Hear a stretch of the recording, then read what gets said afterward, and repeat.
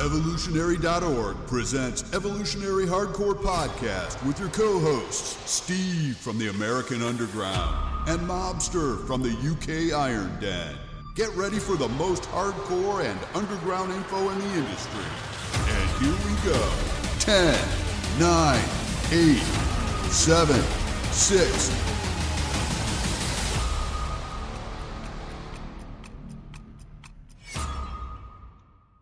Evolutionary.org hardcore podcast coming your way.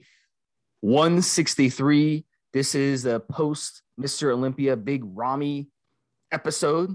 Steve Schmee here and the Mobster joining me. How's it going? Good. Let's smash this one out of the park while it's current and hot, people. So, guys, let's go over to 2021 Mr. Olympia results. We're going to go over those. We're going to talk about Big Ramy. We've already done a couple podcasts on him, but he's once again the champion. So we're going to do another one. He's worth as many podcasts as necessary. He's earned it.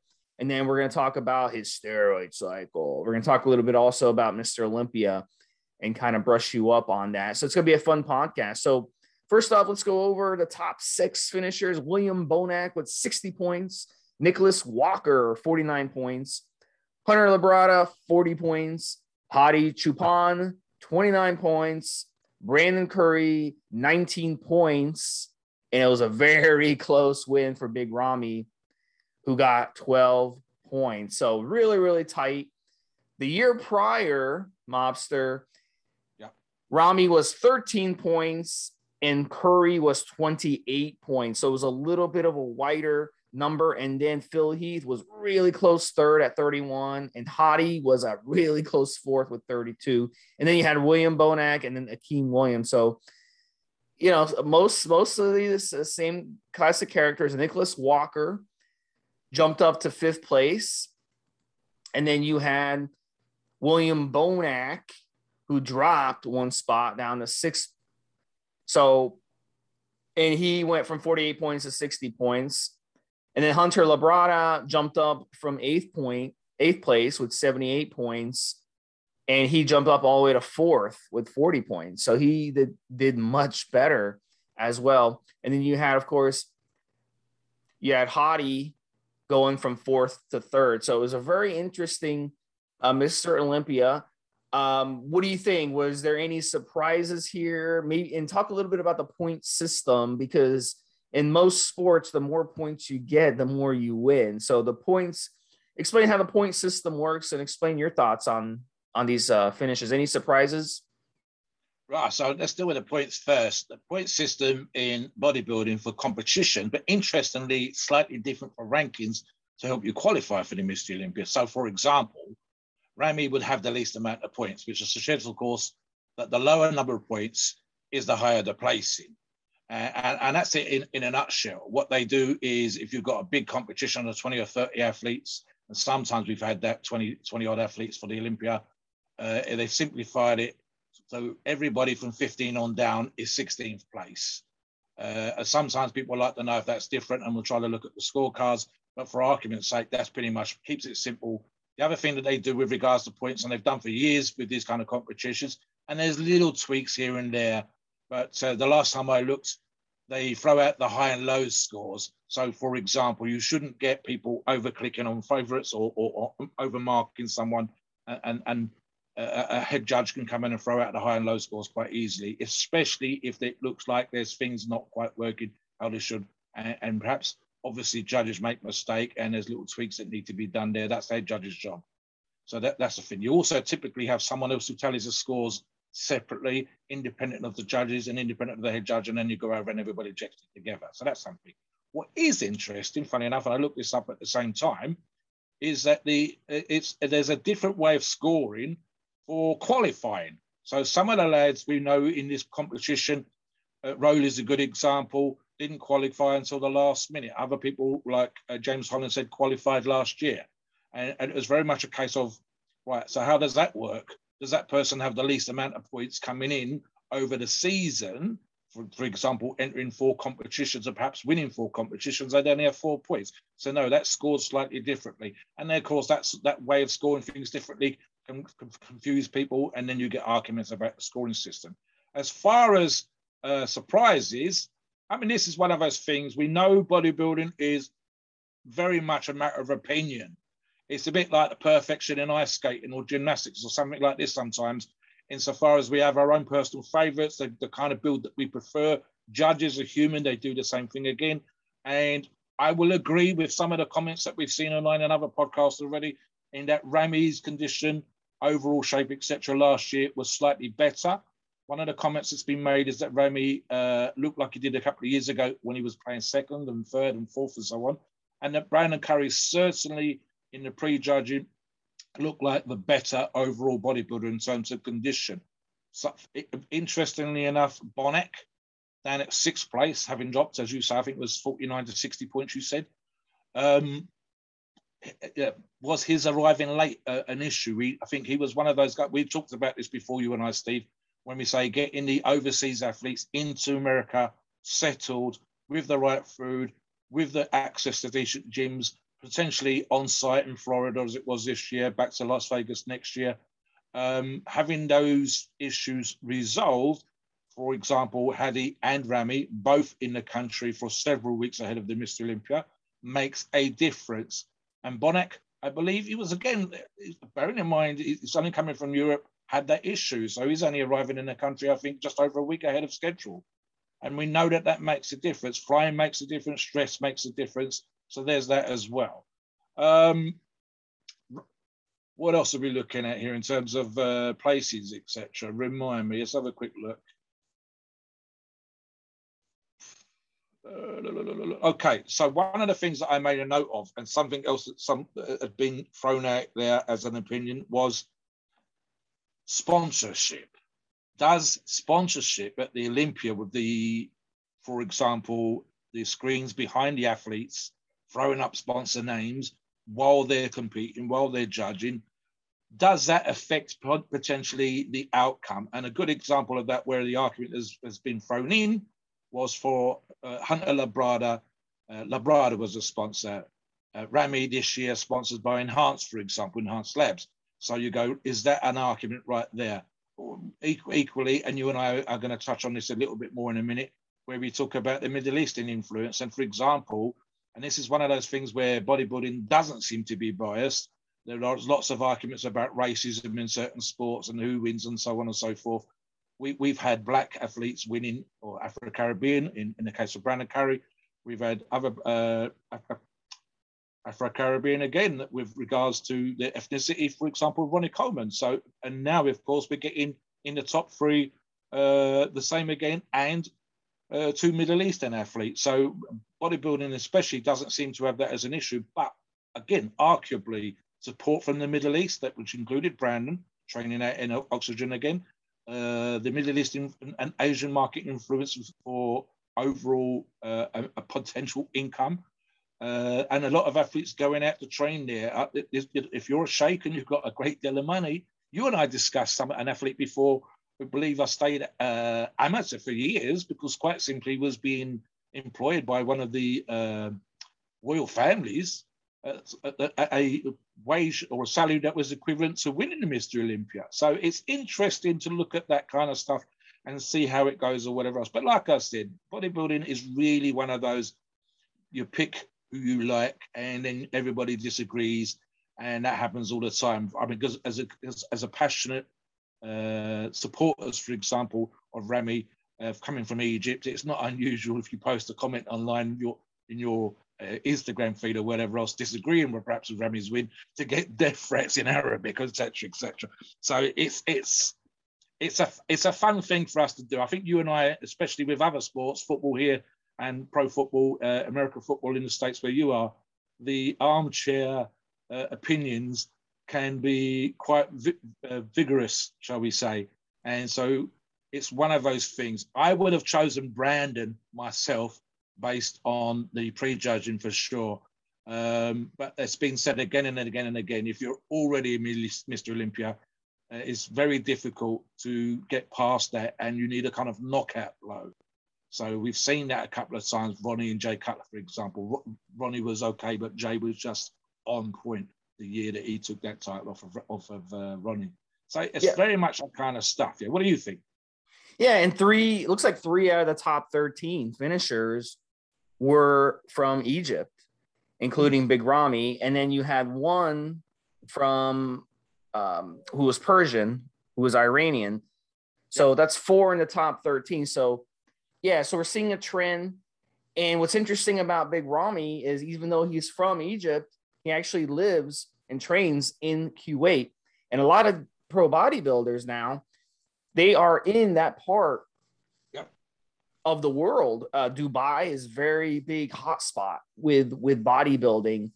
And, you know, that's a lot of that has to do with, you know, it's one of those things where that's the sport that they've gravitated to. That's a sport that they've done well in.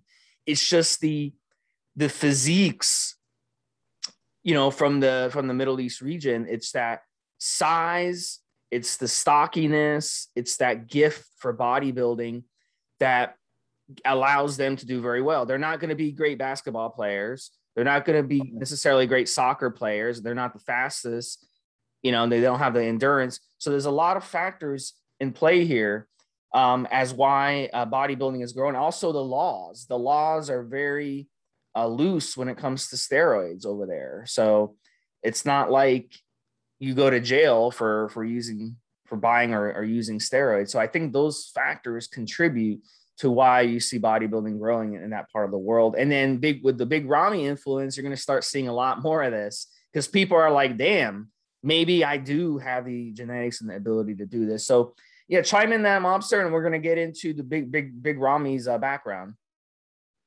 Yeah, I mean, something you and I have discussed off air and indeed on the forums is this the Asian and specifically the Middle Eastern markets and the support. I mean, there's a couple of things here which differ perhaps from the Europe and from the American stuff, from the West, so to speak. So, for example, it's a very macho, male-orientated, women might say misogynist environment. So men specifically are fated, especially if you're an athlete.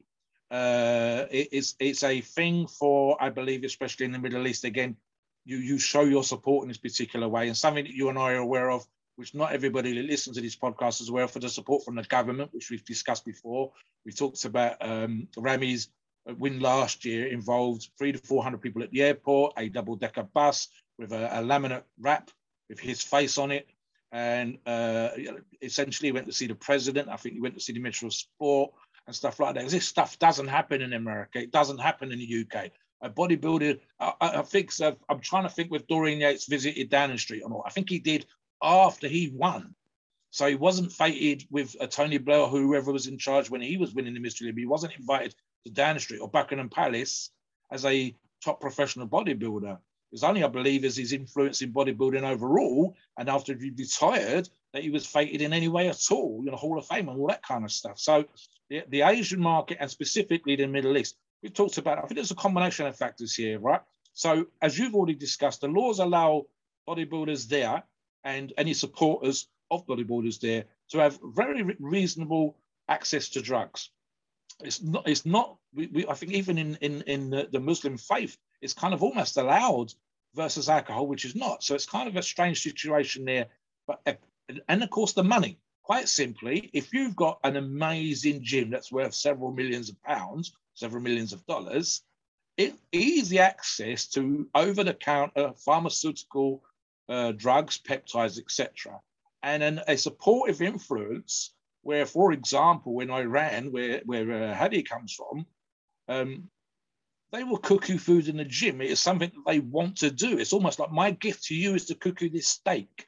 And God allows me to do this for you. And I want my faith, my support, my family. I can afford to cook you this steak. My family can afford to pay for this steak. And this will be my gift to you to help you win. Imagine going to your local gym, Steve, training, and then the gym says, Steve, you're great, we love you. Here's a protein meal before you leave, as opposed to you having to do this stuff yourself, or meal prep, or having a shake, or whatever. That kind of support, that level of support. And then, of course, the guys, which includes second place Brandon, going out there for 3-4 months at a time, Rolly, etc., going out there for 3-4 months at a time.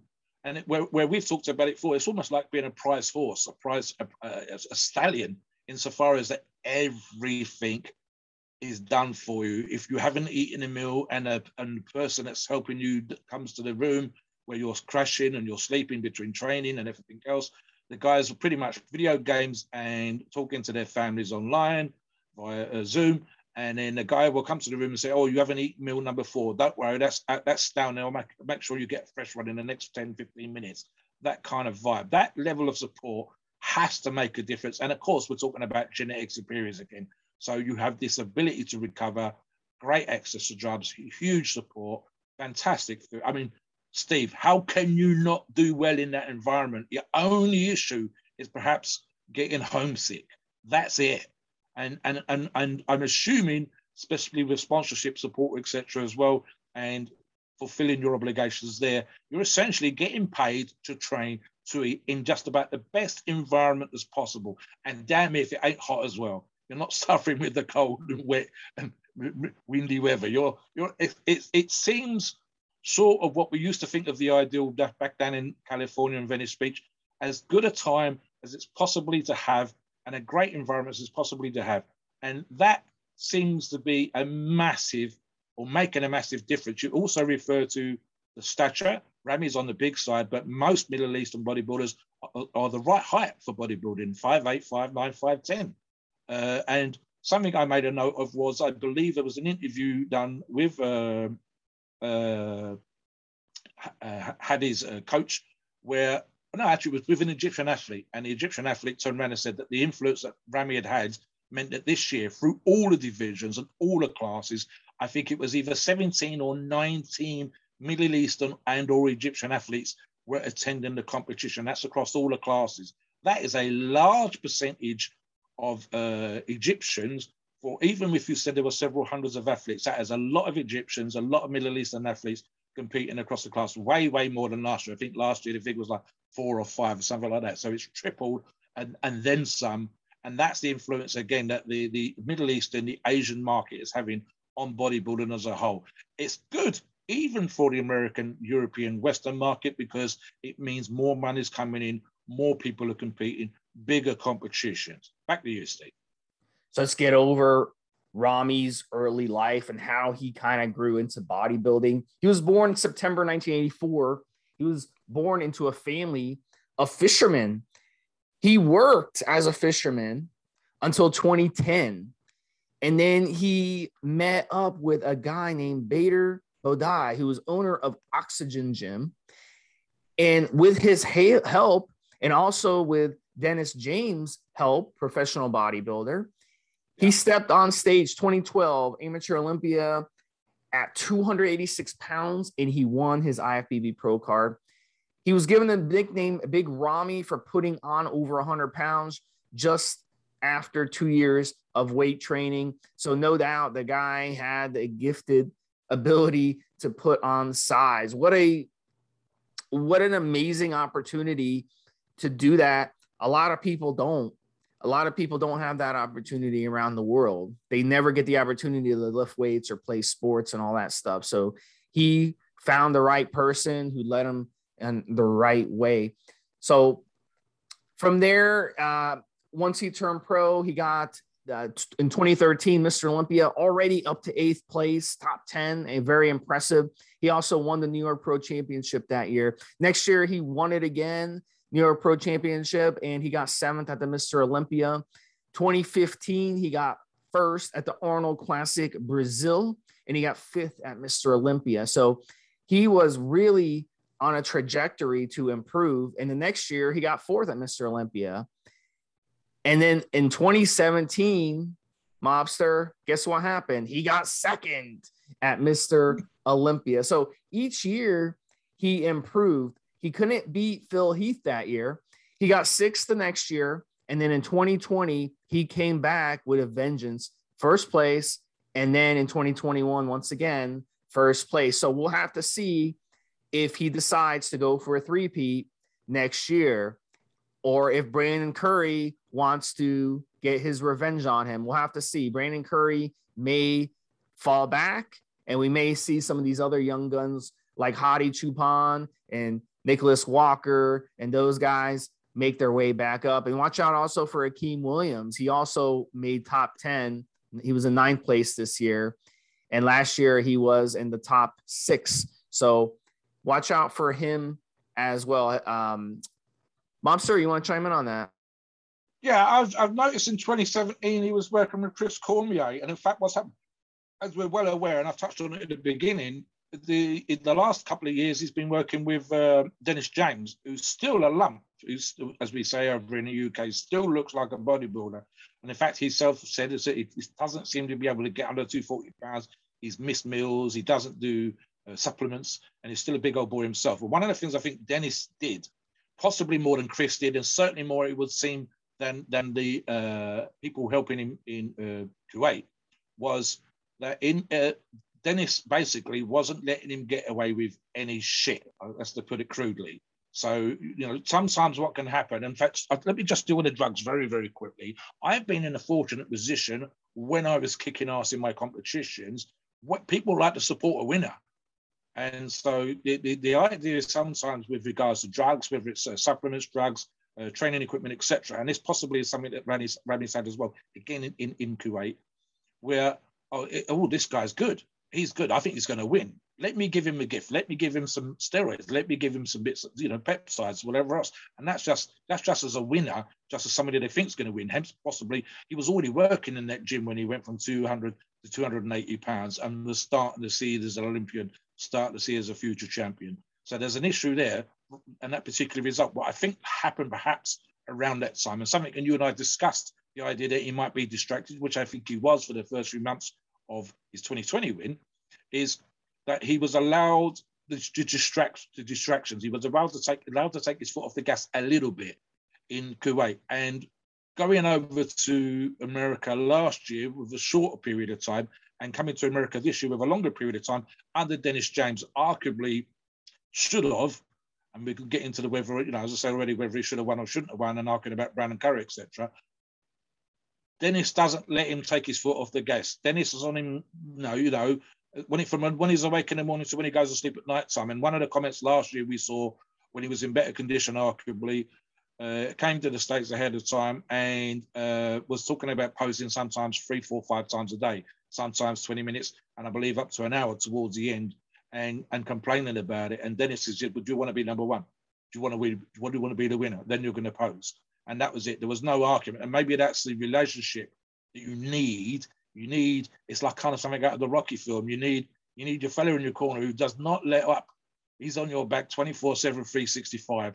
He doesn't bullshit you. He doesn't say you look good when you don't. None of that happens.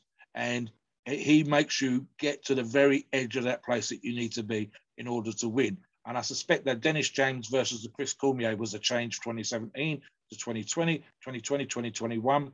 Perhaps again, there was this, we can talk about perhaps a tiny bit of water underneath the skin, that little bit of a polish that was missing, and so on and so forth. But again, it's one of those things. I mean, you and I, and many of our listeners, I'm sure, will always discuss for fun the ideal situation to make someone who has the potential to be a great athlete. How do they become a great athlete? What is it? You and I, for example, said it's very rarely a rich person. Poor people seem to have more hunger. So then you've got that. Then you need your genetics. You really need a coach that doesn't fuck around. And I think Dennis is there. You really need, as in Chad Nichols, for example, one of, if not the prep coach in terms of that side of things, in terms of what we call special supplements, as a bodybuilder, sometimes euphemistically, we call them PEDs, of course. You need someone who's on point there.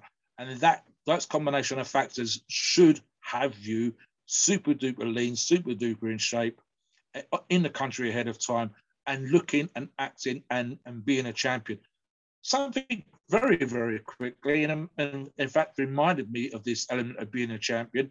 A lot of athletes at the Mr. Olympia, especially in the press conference, where this year they were brought out on stage in pairs and 2s and 3s, and a lot of the athletes were wearing the jackets that are provided for the athletes. But a couple of athletes, 2 athletes specifically, that stuck in my mind, was Brandon Curry and our winner, Rami. And they both turned up suited and booted, Steve, looking like champions, not wearing a hoodie, not covered in sponsor logos or whatever else, but coming there like professionals, super lovely ties, silk suits, great leather shoes, and acting like men that had their business ready to rock and roll. And of course, showing you nothing of their physiques, leaving no special peaks. We've seen next to nothing of Ramy in the run up to the Olympia, wearing a t-shirt, people trying to guess whether he's vascular, whether he's lean, whether his waist was small, covered up with maybe just his arms, his forearms, and the bottom of his upper arms exposed. And that was it. There was no 10 million photographs on Instagram, all that kind of stuff. What do you think, Steve? All right. Yep. I definitely, yeah, I agree with that, Mobster. That's good analysis for sure. So, let's talk a little bit. I'm going to talk a little bit about his social media. And Mobster, tell us about his training, because everyone wants to know what kind of training this guy is doing. Is it anything different from a year ago? Basically, he's got 3.6 million followers just on Instagram. So, okay. And if you look at his Instagram page, he's got pictures of himself. He's got pictures, inspirational stuff. He's got pictures of food. Got a lot of followers, especially from the Arab world. You look at the comments, a lot of them in Arabic. And so he's got a huge following all around, from Turkey to the UAE to Saudi Arabia to Jordan, all the way west into Morocco and Egypt. So he's got a huge following across the Middle East. So I'm sure his followers will be continuing to grow. He's becoming a legend, in that part of the world. And he's becoming a household name. We talked about it on the previous podcast we did, how important that is. Another thing that's interesting too, when you have that many followers, you have that many, that's an opportunity from a business standpoint. These supplement companies need to start hiring people who speak the language, who can travel to that part of the world, because there's a huge market in that part of the world for bodybuilding coming up. So if you're a supplement company and you're not getting in on that, you're basically missing the boat, and you're going to regret it. You're going to regret it. And 5 years from now, 10 years from now, you're going to look back and be like, what the heck happened here? Because bodybuilding in the United States is not growing, but over there it's growing like crazy. So if you ask a normal person in the United States who won Mr. Olympia, they're not going to know who won Mr. Olympia. No one cares. You know what people were doing on Sunday? They're watching the NFL. They're watching football. That's what people do in America. We don't care about bodybuilding, but over there, he's a household name. You ask people who won Mr. Olympia, they'll know. They'll know who won Mr. Olympia. So you're a supplement company, you better get on the action over there. You better be hiring people who speak the language and who can translate. I'll jump in here very quickly, Steve. The markets, Steve and I talked about this in the pre-show. If you're not in this market, you're missing a trick. You really are. China, with all the goods that we're getting into the West, America, Europe, and here in the UK, is monumental, even with the restrictions of COVID, etc. At the time of this podcast has been recorded, easing up just a little bit. It's still taking time to get over here. However, it means that there's more income for the Chinese producers, for the fellas working in the factories and making those businesses. There's more Chinese billionaires. And then, of course, you've got India and Pakistan and, of course, Arabia.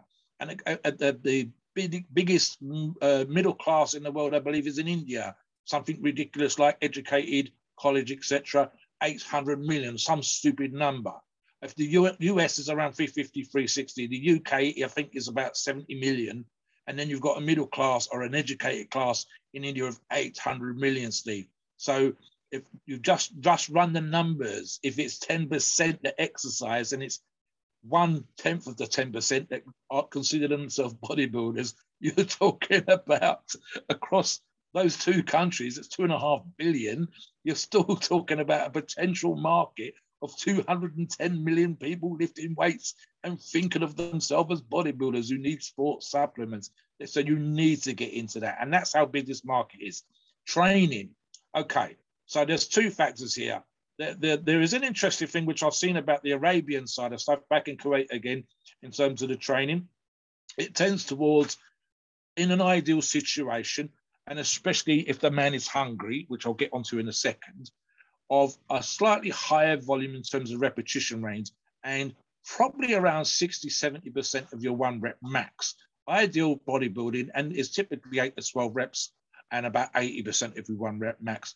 But for example, when you look at some of the workout routines that are being discussed and revealed, it's 15, 16, 17 repetitions. So it's a higher repetition. You're building up a decent muscle fiber type. And perhaps obviously the support that PEDs give you allow for that kind of training with that moderately high percentage of your 1 rep max producing capillary expansion. So you're getting those kind of big blown up bodybuilder type muscles.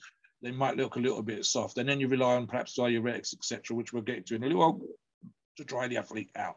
So there's that. What's also, as I said before, if you look, as we discussed in the previous podcast, where what Dennis was doing to Ramy was he wasn't letting up again. So there was, I think one that stuck in my mind was the tricep workout, where it looked like they planned to do 8 or 12 reps. But I think it was one of those, my coach is bullshitting me, because as soon as he got the 12 reps, it was another 4 reps. And Ramy was in pain. And you could see that he was in pain. And they did a drop set. And then they went straight over to something else and hit another angle. I think it was some sort of cable 1-arm press down or push down, something like this. And it was one thing after another. And the sweat was coming off Ramy. The veins were popping on him.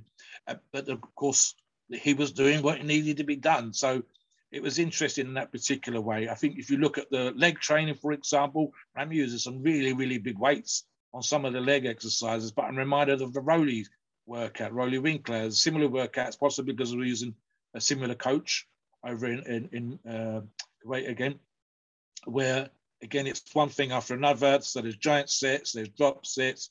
And again, we're talking about pre-competition training here, Steve.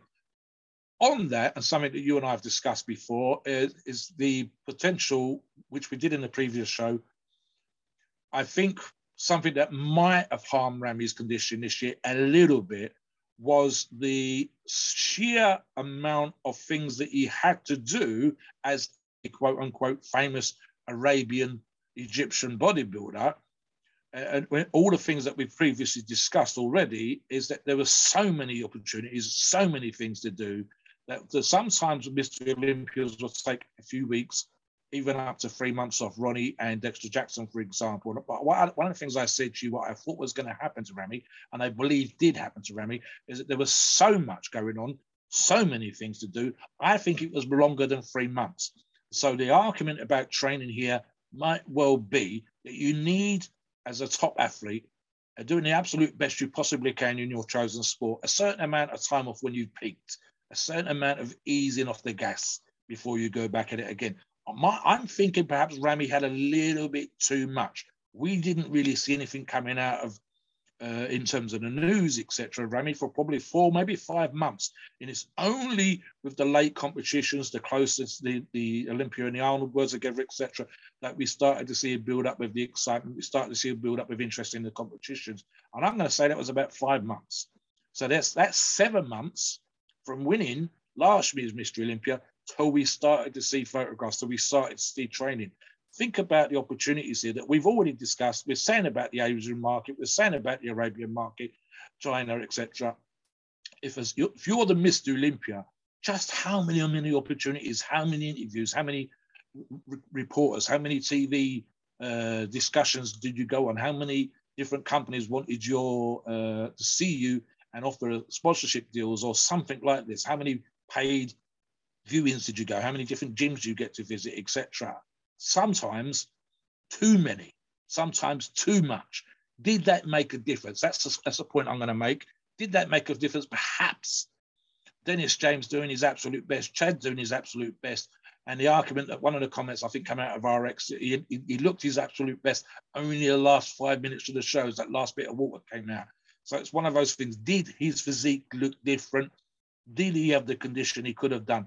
And I think one of those things, obviously, and this is a personal comment again, is us wanting an athlete like Ramy with his potential, with his physique, winning the Mr. Olympia. We want to see the best of the best of the best. And of course, every so often, and nearly every Mr. Olympia has had this, You've got years when you go, oh, that was amazing. He took the game to a new level. And another years, oh, that was close. Someone else could have won and stuff like that. And that's even if we're a fanboy. That's even if our preference is for Ramy as Mr. Olympia. Back to you, Steve. All right, so let's talk a little bit about his diet really quick. We're going to get into a steroid cycle, Mobster. Yeah. So his listed stats, Big Ramy, 5'9", 5'8" area. Contest size in the high 200s, 285 up to 295. Off season, he was over 300 pounds. So he's an absolute beast of a bodybuilder with his stats. Not a guy you want to run into in a back alley, all right, when he's in a bad mood. I'll put it that way. So nutrition-wise, it's not really complicated. From the stuff I've seen, the guy was eating a lot of good quality foods. He takes his diet very serious. We're talking eggs, sweet potatoes, rice, chicken breast. Then he adds fruit. Okay, we're seeing this a lot with bodybuilders today, especially in the Middle East bodybuilders. They're not afraid of fruit the way Americans are. In his case, pineapple. Why? Why pineapple? Pineapple, it's a very water-based. It's very good also for the gut and digestion. So if you consume pineapple with your meal, it actually will help with digestion. So it's a great idea to use things like pineapple, papaya. So we see Middle East bodybuilders are not afraid of fruit like other parts of the world. You also have fish in his diet, and then those green veggies that are so elusive. And a lot of bodybuilders don't even consume veggies. It's just not part of their thing. They're like, veggies, it's not going to help me build muscle. Well, veggies are very important because of the vitamins, minerals, the antioxidants, and all that stuff. So it's essential. And then he also messes around with things like peanut butter, almond butter, protein shake here and there. So things like that. So he's trying to get as much protein as he can. We're talking an absurd amount of protein in his diet. So let's talk about his steroid cycle. And one of the things, go ahead, boss. I know you love the Simon. Yeah, go ahead. Yeah. One very quick thing. Funny enough, in one of the I think the Friday night interviews that were done, Ramy had met, I can't remember the name of the athlete that was a previous athlete himself. He was interviewing, and Ramy come over and was being interviewed on a Friday. And he actually turned around and said to him, I have 6 meals a day. Ramy, how do you get this amount of volume of food in? How would you manage it? He says, I think I'd probably take the least, talking to the other athletes, I'd probably eat the least amount of sheer volume of food. And he actually said himself on camera, and I believe it's my genetics.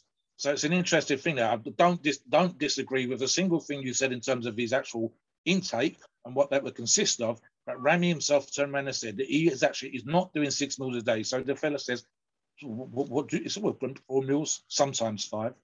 He says, but I think I eat the least amount of other athletes. And we know that the individual genetics and response to food is one of those things that applies here. So Ramy responds to food and the healthy food that Steve just listed incredibly well. It's probably a little bit like myself. When people go, how big are you, Steve? You go, and I say I'm this 319 pounds at the moment. They think I'm like Desperate Dan, a cartoon character, eating that whole cows with the horns sticking out of pie crust, something like this. And I go, no, I'm probably eating, a little bit more than the average person, but not excessively so. That's down to lifestyle and genetics. And I think Ramy's there as well in terms of what he said on camera, eating less meals, perhaps slightly bigger meals, but less meals. And his genetics response to the food is incredibly good. If it's super healthy, he's getting the maximum nutrients out of it. And it doesn't require 10,000 calories a day. It doesn't have to have 6-7 meals a day. But yeah, let's get on to the steroid cycle, Steve, by all means, and see what we think. Maybe even if there's been any changes from last year and what we discussed till this year. Back to you. Yeah, so, basically we're talking about nutrition. We have to talk about HGH and insulin. So if you're going to basically take advantage of these meals, it's very important to use both of these compounds. And when you use a lot of HGH, it affects your blood sugar. It sends your blood sugar skyrocketing. So that's why the insulin is so important. So, how much HGH is he using? I would say on a lean day, he's running no more than 8 IUs, probably, up to 20 IUs or more even on certain days. So very, very important that he's constantly getting HGH. Another advantage he has being in the Middle East, because HGH in the Middle East is going to be a lot cheaper and a lot more legit and high quality than HGH you could get in the United States. I mean, his American counterparts are probably spending 5-6 times the amount of money on the HGH that they're getting, and it's not even dose good. So he's very fortunate to be in that part of the world. It gives him the built-in advantage. Now, when you're taking that HGH, like I said, your blood sugar skyrockets. You got to take that insulin to drive it back down. You take the insulin to drive it back down, then you have a big meal. You have one of his meals, a very simple meal, brown rice, veggies, protein, okay? And that gets partitioned into the muscle that allows him to grow. So when he was basically going through that phase, that growing phase where he put on 50, 75, even 100 pounds, he was definitely using the HGH and insulin during that time. The coach he was working with was like, you know what, Big Remy, you have the genetics to blow up, and you're going to follow my protocol. And in a year from now and 2 years from now, you're going to be a beast. And this is one of the ways that this is one of the keys is the HGH and insulin, using them properly. If you use insulin improperly, you're just going to get fat. But you have to use insulin properly, and you have to have these genetics. You have to know how to eat. You have to meal time, and you have to run a boatload of HGH with it. Otherwise, you're wasting your time. Don't ever run insulin by itself. Huge, huge mistake. Another thing he would have ran, and this is something that bodybuilders today aren't afraid to do because you have access to aromatase inhibitors. There's lots of testosterone, and they're not even scared to run long esters. Once you get closer to the show, you're going to run propionate. When you're away from the show, you're going to run enanthate. Those are the testosterones that they mess around with. Now, how much was he running? I mean, I've heard things up to 5,000 milligrams per week. I think that's ridiculous. I don't believe it. I think it was closer to 1,500 or 2,000 milligrams a week myself. Yes. The next steroid is absolutely mandatory for the pro bodybuilders to use. Absolutely mandatory. If they're not using this steroid, they're not going anywhere, and that's Trenbolone. And how much Trenbolone? There's been rumors up to 3,000 milligrams per week. Again, I think that's ridiculous. You got to remember, they're in the Middle East. They're getting access to the best steroids in the world. They don't have to run these excessive dosages. They're not running underdose stuff. I really think he's probably getting, on some weeks, he's hiking it up to maybe 1,500, maybe even 2,000 milligrams per week. It's crazy. It's a crazy dosage. I would die on that dosage. I would be miserable on that dosage. They're not running it though. They're not running it though long-term. They're running it for maybe a few weeks, and then they back off on the dose. So for me, even running 250 milligrams a week of Tren makes me miserable on the stuff. But I mean, these guys are doing what they have to do. And again, Tren with the HGH, with the insulin, oh my gosh, that is one of the keys to getting huge. You have to run Trenbolone if you're a professional bodybuilder at that level. Every single guy on that list is using Trenbolone. That's a fact. If you're not going to use Trenbolone, you're not going to make it into the top 10 Mr. Olympia. It's just not going to happen. The last one I want to talk about, I'm going to bring in Mobster for his thoughts on is Equipoise. Equipoise is a really popular one today as well because it's a very mild steroid. You can take it, it boosts, it does all the things that steroids do, okay? But it doesn't aromatize like crazy. It doesn't give you androgenic side effects like crazy. It's just a good, mild steroid. So they can run a lot of it, and it's not going to mess with them. It's not going to give them the side effects that other steroids will give them. And it's cheap. It's a cheap steroid, and it does the job. So I've heard things up to 3,000 milligrams per day. Again, that's excessive. I think it's probably about half that. He was running somewhere between 1,200, maybe 1,500 milligrams a week. So, Mobster, I'll bring you in here and tell us a little bit about some of the other steroids these guys are messing around with today. I'll touch on that, Steve. If we're still talking about a bulking cycle here, and of course, what happens a great deal, although these were supposed to have come from a trainer Oxygen Gym in terms of the 2 cycles that we talk about in a previous article, regards the one that made him close to 300 pounds and the one that he used prior to his first New York win, which in terms of actual quality, his quads probably look the best, is that these happen a lot. So we get was they bullshitting us? Was the amounts exaggerated? Possibly, because they might have wanted to give the impression to other athletes that this is what you want to take if you want to beat Ramy. And then, of course, as is always the case, I would need literally to see the fella standing in front of me, see his CV, know that he worked at the gym, to know 100% that it was definitely someone that had worked with Ramy, and it was 100% from his mouth that this is supposed to be what Ramy was taking.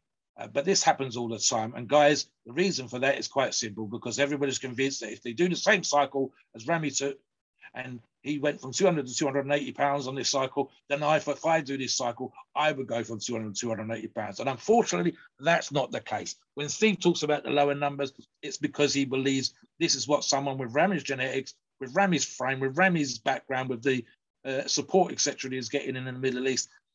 This is how he grew. So I agree with the numbers that Steve's thrown out. One of the drugs on here, which we're going to get into now, is Decadurabolin. A personal favorite of mine, my Sus Deca back in the cycle back in the day, is still one of my favorite cycles, especially for bulking. And forget the healing side. That really is almost 9 times out of 10, you're talking about healing stuff in terms of the potential for Deca seems to be mostly in studies and medical uses. And if you're pounding the granny out of your joints, if you're working like a crazy guy that wants to win the Mr. Olympia, the stress on your joints, you're probably going to get more tissue repair from the HGH that Steve's already mentioned than you are from the Deca, if at all. The suggested number at the time was 2,000 milligrams.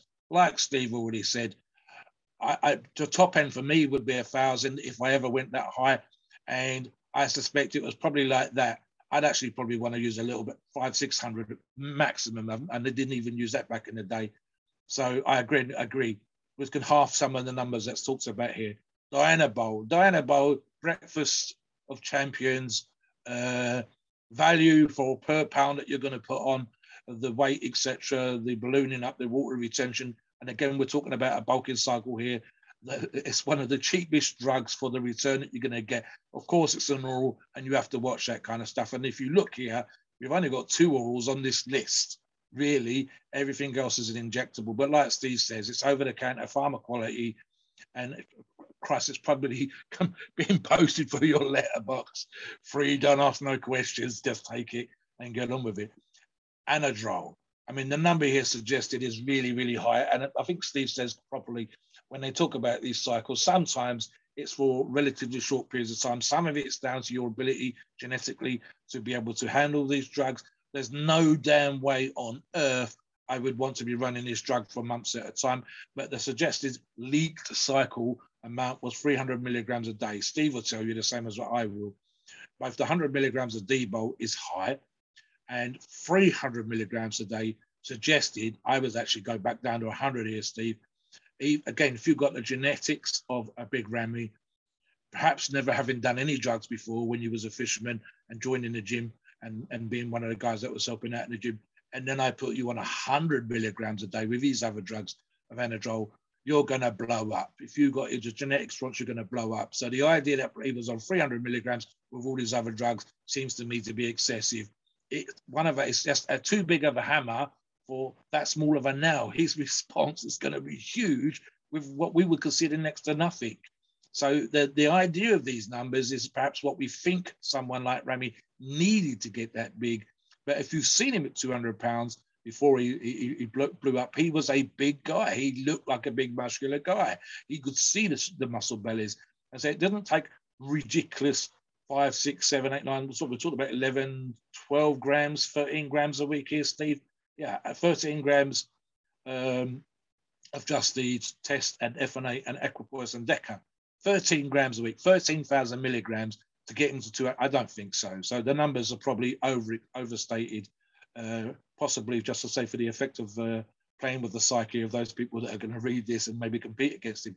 What I do agree with is there's a suggestion here of a myostatin GDF8 blocking peptide, something you and I have talked about before, both in pre-shows and previous podcasts, and I'm sure you've discussed it in other podcasts with Ricky V, etc., is the idea that the Middle Eastern guys, especially with their pharma drugs, etc., are having access, better access than Europe, better access than the UK, and better access than the States. And it's certainly, as you've just said it a few minutes ago, at a much lower over-the-counter cost to peptides, and specifically here, something like GDF8, if it works, if it's effective, as an addition to a cycle that's already going great, guys, that's already blowing you up, to inhibit myostatin and essentially keep you growing, keep you recovering. It's going to be one of those things that doesn't necessarily blow you up in and of itself, because of training, you're breaking down muscle fibers, you're stressing the body, but it stops that degradation. It stops the going backwards. In other words, it's going to kind of allow you to, with the volume that we talked about in training earlier on, to overtrain and recover from overtraining. Whereas without it, you might see difference in the physique. I do want to touch on, Steve, before we finish on the whole cycle stuff. And we know this because of Chav's reputation with regards to his athletes and the difference that he seems to make. There's a few things out there that get discussed. And I think, and obviously we're talking about pre-competition here rather than bulking up through the year and getting back into Mr. Olympia shape. And that's two things. One, which doesn't really get discussed that much. I've got to be honest, I'm not an expert on it by any stretch of the imagination. It's so-called plasma expanders. In other words, something that allow the muscle to be filled out and what might be euphemistically called carbing up. So it's plenty of water and carbohydrates in the muscle cells. And there's no doubt, looking at Ramy, that wasn't an issue. Certainly looked big and full. The other thing will, of course, be use of diuretics. And we know that because of the post-Olympia interviews that have been done with a now retired Ronnie Coleman, discussing stuff that he did with Kevin to lose water. And obviously later on, the whole laying in bed, needing to go to hospital, drinking a gallon of water and then coming on stage, looking a little bit watery, sweating it out and winning the Mr. Olympia. So we've discussed in other shows of Top Pros cycles, the use of diuretics. And one of the issues is, for example, mistiming.